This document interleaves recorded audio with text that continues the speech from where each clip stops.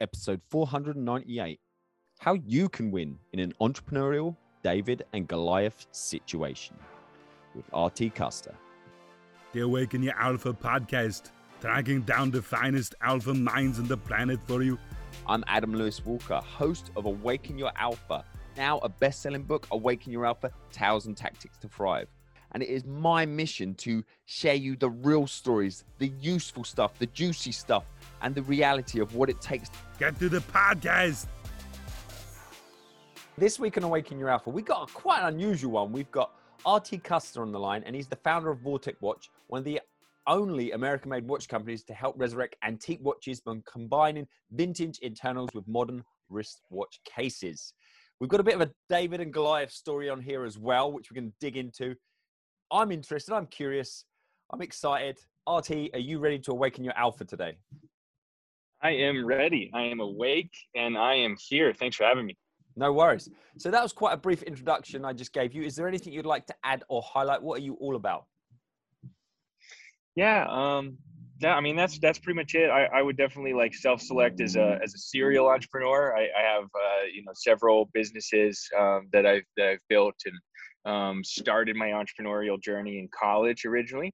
But yeah, that's my main business is Vortex Watch Company. We salvage and restore antique American pocket watches and turn them into wristwatches. Awesome.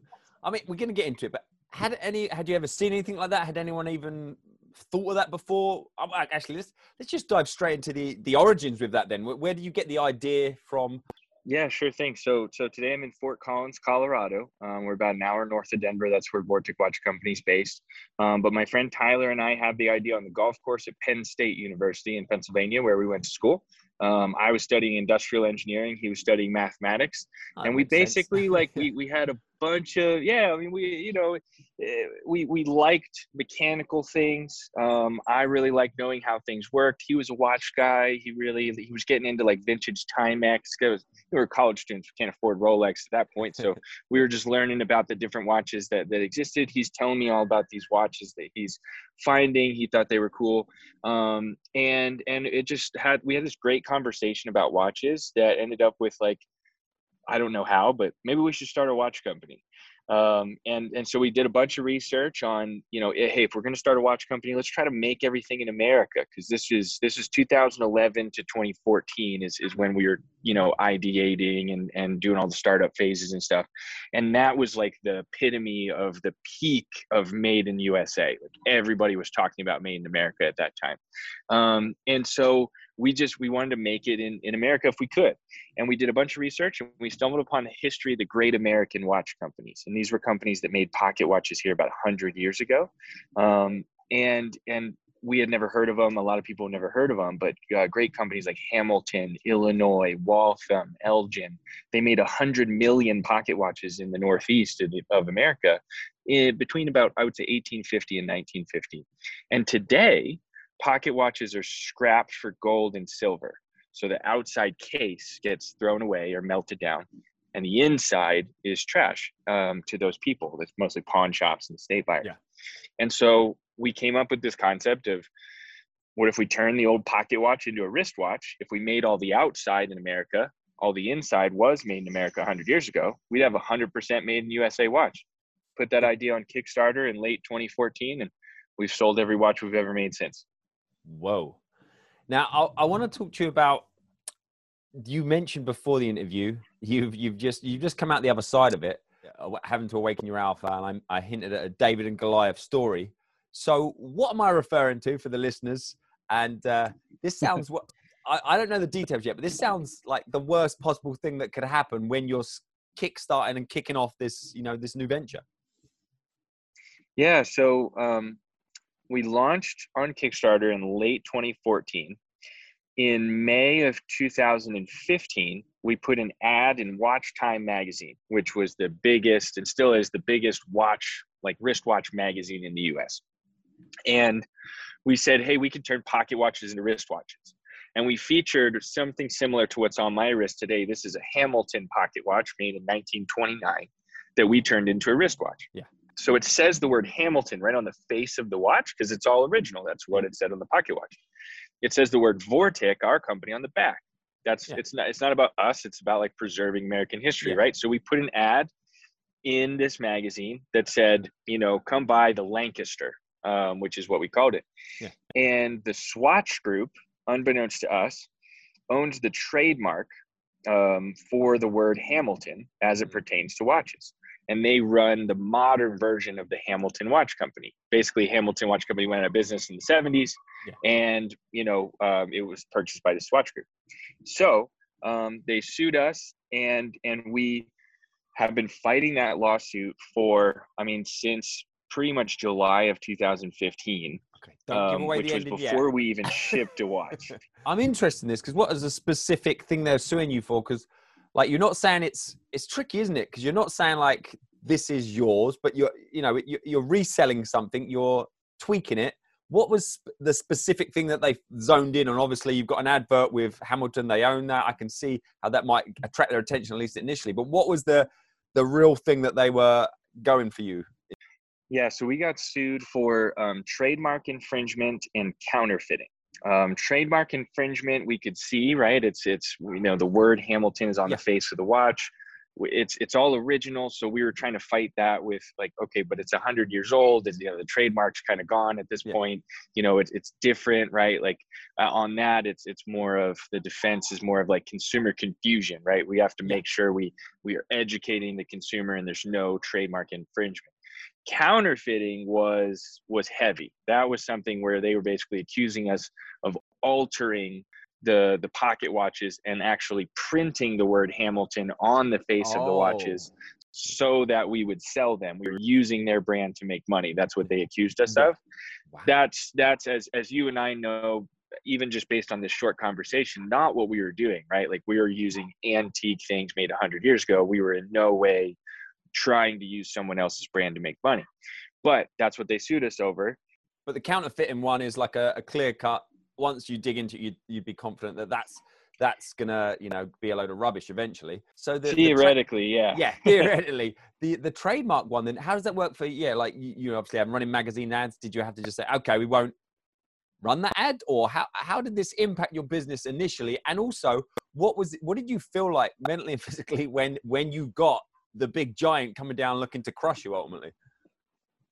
Yeah, so we went through waves of trying to fight it and trying to like go down the legal routes of trying to protect ourselves and create legal arguments and hire different attorneys. We tried all that stuff.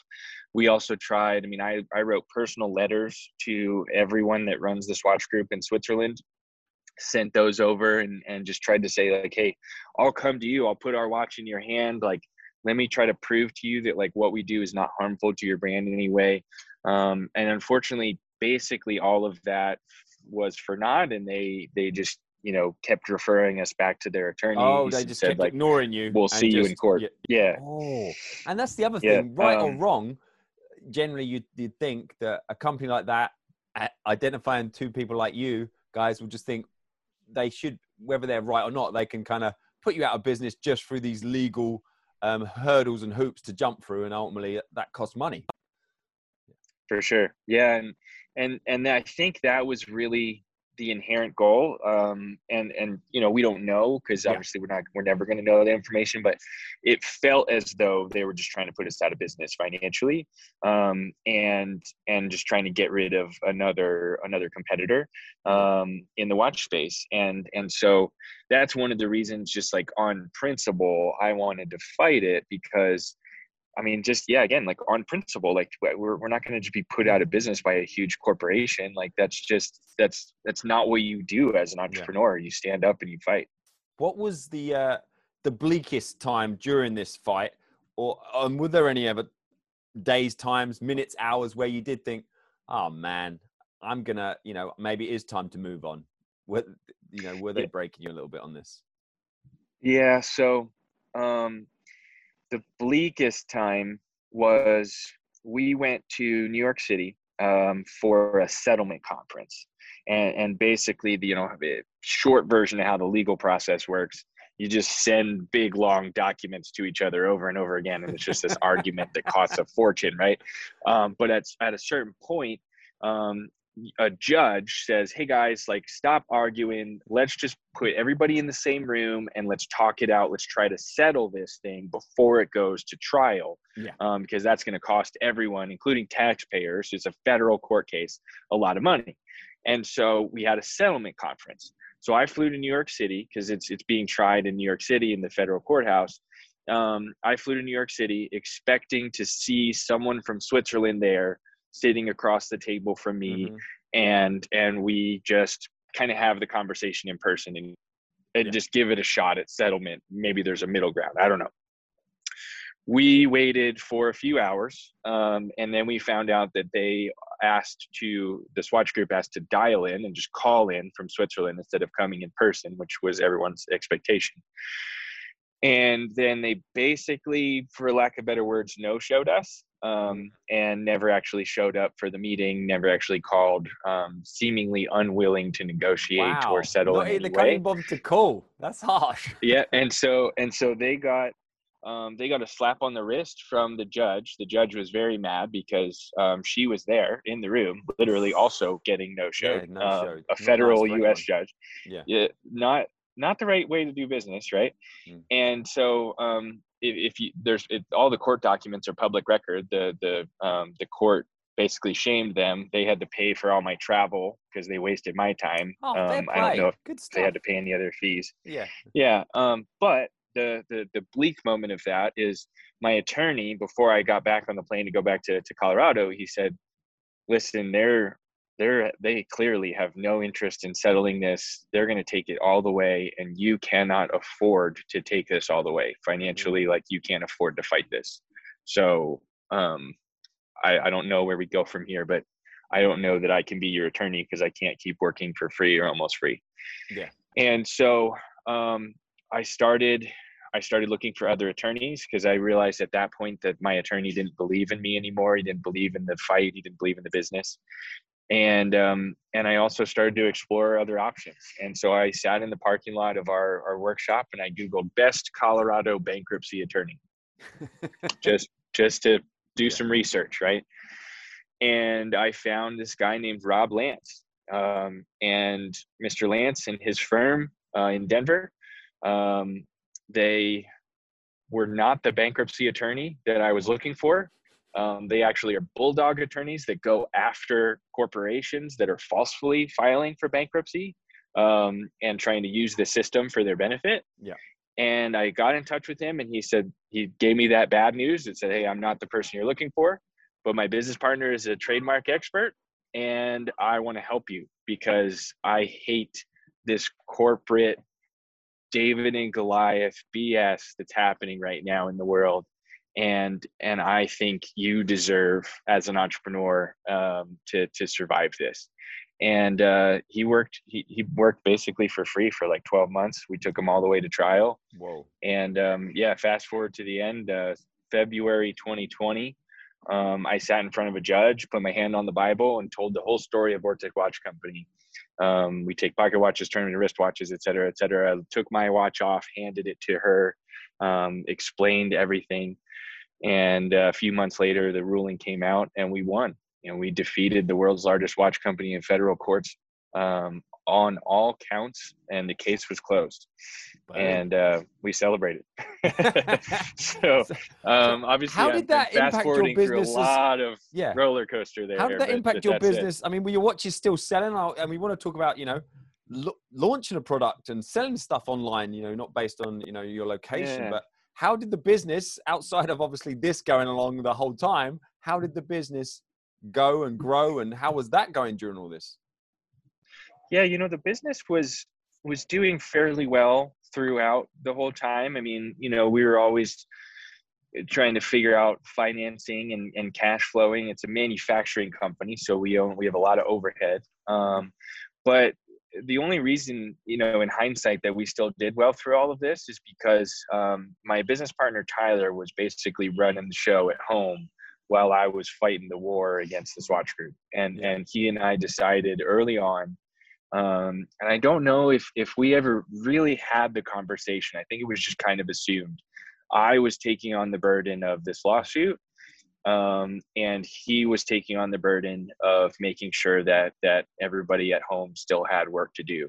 And we were still making watches, so that I could sell them. And that's early on. We did have the conversation of, he makes them, I sell them, pretty straightforward business partnership, right? Like, he runs the manufacturing, the operations, and then I do finance and sales. And so, and legal, I guess that just falls into my bucket. And so we just like, okay, but in hindsight, again, like, thank God I had a business partner, because if it was just me, I couldn't get off the phone with an attorney saying like, hey, you're out of money and we can't do this anymore, hang up, and then just sit down in the team meeting in front of my team and say like, all right, guys, we need to make some more watches so we can make some more money to go fight this legal battle. It's good that you kind of buffered the rest of them from that. Yeah. So that's really the only reason we survived, is because Tyler and I were able to divide and conquer and juggle all of it. And that's the foundational reason. And then the other thing that I learned through the process, and one of the reasons that I get to sit here today and say that we won, is that I started asking for help. Right when the first attorney said we were screwed and there was nothing we could do, I kind of hit that bleak moment. I started asking for help. And so we started telling our customers about it. We had a big email list, and we just said, hey, customers, we're getting sued, and here's what's going on, and we need your help. We need you to buy watches. There's only we're not doing a GoFundMe. We're not asking for money. We're not trying to get you to pay our legal bills. We just need to sell watches, and we came up with this joke, like a watch a day keeps the bankers at bay. And that, like, that's something I kept telling myself, is like, we just have to sell one watch every day, because our watches are $2,000 to $10,000 each. And so, doing the math, working backwards, start with the end in mind, right? If we sell one watch a day, at least 5 days a week, that's enough to cover our overhead and operate as a business, and also just keep the lights on. And then during the pandemic, now we got the lawsuit came to fruition, like it was February 2020. I was in Manhattan. So not a good time to be there. No. And this pandemic hit. And so we went from selling mostly custom made to order watches that took like 6 to 8 weeks to make. We pivoted and we created what we call today Watch of the Day. And we make them now ahead of time. And every day, Monday through Friday, we release one new one-of-a-kind watch at 12 noon. And when it's sold, it's gone. Yeah. And it's very simple. It's fun. It's content. And the customer has this, like, I got to buy it now. Like, there's urgency, right? It pops up today, and there's everyone seeing it on the internet. And when it's one of a kind. So when it's sold, it's gone. And we pivoted to that throughout the pandemic, and we actually 2020 was our best year ever, sales wise. Wow. And I think, one, because we had a really good marketing idea in terms of the Watch of the Day program that worked. Everybody likes that. It just fits our business model really well. And two, because I just was transparent about everything. I was like, yeah, we're getting sued. We just walked out of federal court. We think we won. We're not going to find out for a while. But the email responses, I mean, we had at that time, we probably had 20,000 people on our email list in early 2020. Now we have about 40,000. Nice. That's well doubled in a year. But as well. Yeah, well, that's the other, we've been a focus on that, just growing the email list. You're not fighting the big watch company now. Exactly. Yeah. And so we just started sharing updates, and every week I sent an email about what watches we had for sale and like a company update. And probably once a month we gave an update on the lawsuit and where that was at. And in September of 2020, we found out we won. And I sent that in an email, and we sold more watches, and I kept basically just asking customers like, hey, if you want to support us, if you want to help us, the best and really only thing you can do is buy a watch, or tell your friends that like watches that we exist, and maybe they'll buy a watch, and we'll stay in business as one of America's only watch companies. So you definitely leveraged, obviously, the fact that you were getting you know, hammered and squeezed by the big company to your, well, make the most out of it. Definitely make the most. That's awesome. Do with it what you can, right? Turn shit into sugar. Or something like Sure. that. Yeah. So, Yeah. oh man, that's Yeah. awesome. And Yeah. and it was, you know, yeah, it was stressful the whole time. It was scary the whole time. It was roller coaster, right? Because some days we'd send an email and we'd get a bunch of responses saying like, yeah, go get them. And, you know, good for you guys, Yeah. like standing up to Goliath, like keep after it. What can I do to support you? And some days, you know, your messages fall on deaf ears, and we didn't get a lot of help, but thankfully the good days were more prevalent than the bad days, and today is a good day. Awesome. So we're going to move into the alpha round. And I'd like to start that off with, is there a particular quote that really resonates with you? Maybe sort of thing you might have in your office, just kind of your approach to life. Any spring to mind? Yeah, I'm gonna grab my phone because I wrote this quote down the other day. Sam Parr from The Hustle, if you know The Hustle, got acquired by HubSpot. He said he borrowed this quote from someone, and I don't know the true source, but Yeah. I'll read it to you just so I don't butcher it. Perfect. Success is getting what you want, and happiness is wanting what you get. So success is getting what you want, and happiness is wanting what you get. And I love that quote because it makes you think, like, what are we doing all this for? What are we after? Are you really, when you are successful, are you happy? Where does happiness come from? And is it tied to success? And I've had a lot of moments like that in the last year or two, you know, through the pandemic, through this lawsuit, through all this stuff, where I've really questioned, like, why am I doing all this? Why am I on planet Earth? Like, why was I put here? Why was I given this position that I get to do? Why do I get to run a watch company every day and run this awesome team? Is it making me happy? And if not, what can I do to get there? Definitely. And along the same sort of theme, is there a particularly impactful book for you? Could be an all-time favorite, or it was just the book you read at the right time that really is what you needed to hear at the time. Yeah, my go-to is Building a Story Brand by Don Miller. I never heard of it. I read, it's an awesome, Don Miller also has a podcast. I think it's also just called Story Brand. But Building a Story Brand is literally like, if I'll also say Start with Why by Simon Sinek. Yeah. If you read Building a Story Brand and Start with Why together, like at the same time, and then you look at your website and you look at your emails and your marketing material, you're going to do what I did and what Tyler did. So Tyler and I read those books together, and we gutted the website. And if you go to vortexwatches.com today, it literally says, like, I typed it out on the homepage, who we are, what we do, how to buy it. And there's a little paragraph under each one and a big old button under each one of those sections, because Start with Why is obviously like why you do what you do. Building a Story Brand is how do you get to the point and tell a story behind your brand effectively. How do you capture the audience's attention in, you know, what you have, like 5 seconds when they get to your website. So I love those two books especially, but Building a Story Brand, number one. Awesome recommendation. Well, I sometimes ask for resources as well if they've got any resources, but that sounds like you kind of some great resources there, and I think everyone's going to look at their website a little bit. For sure. No, I'm going to have a little look as well.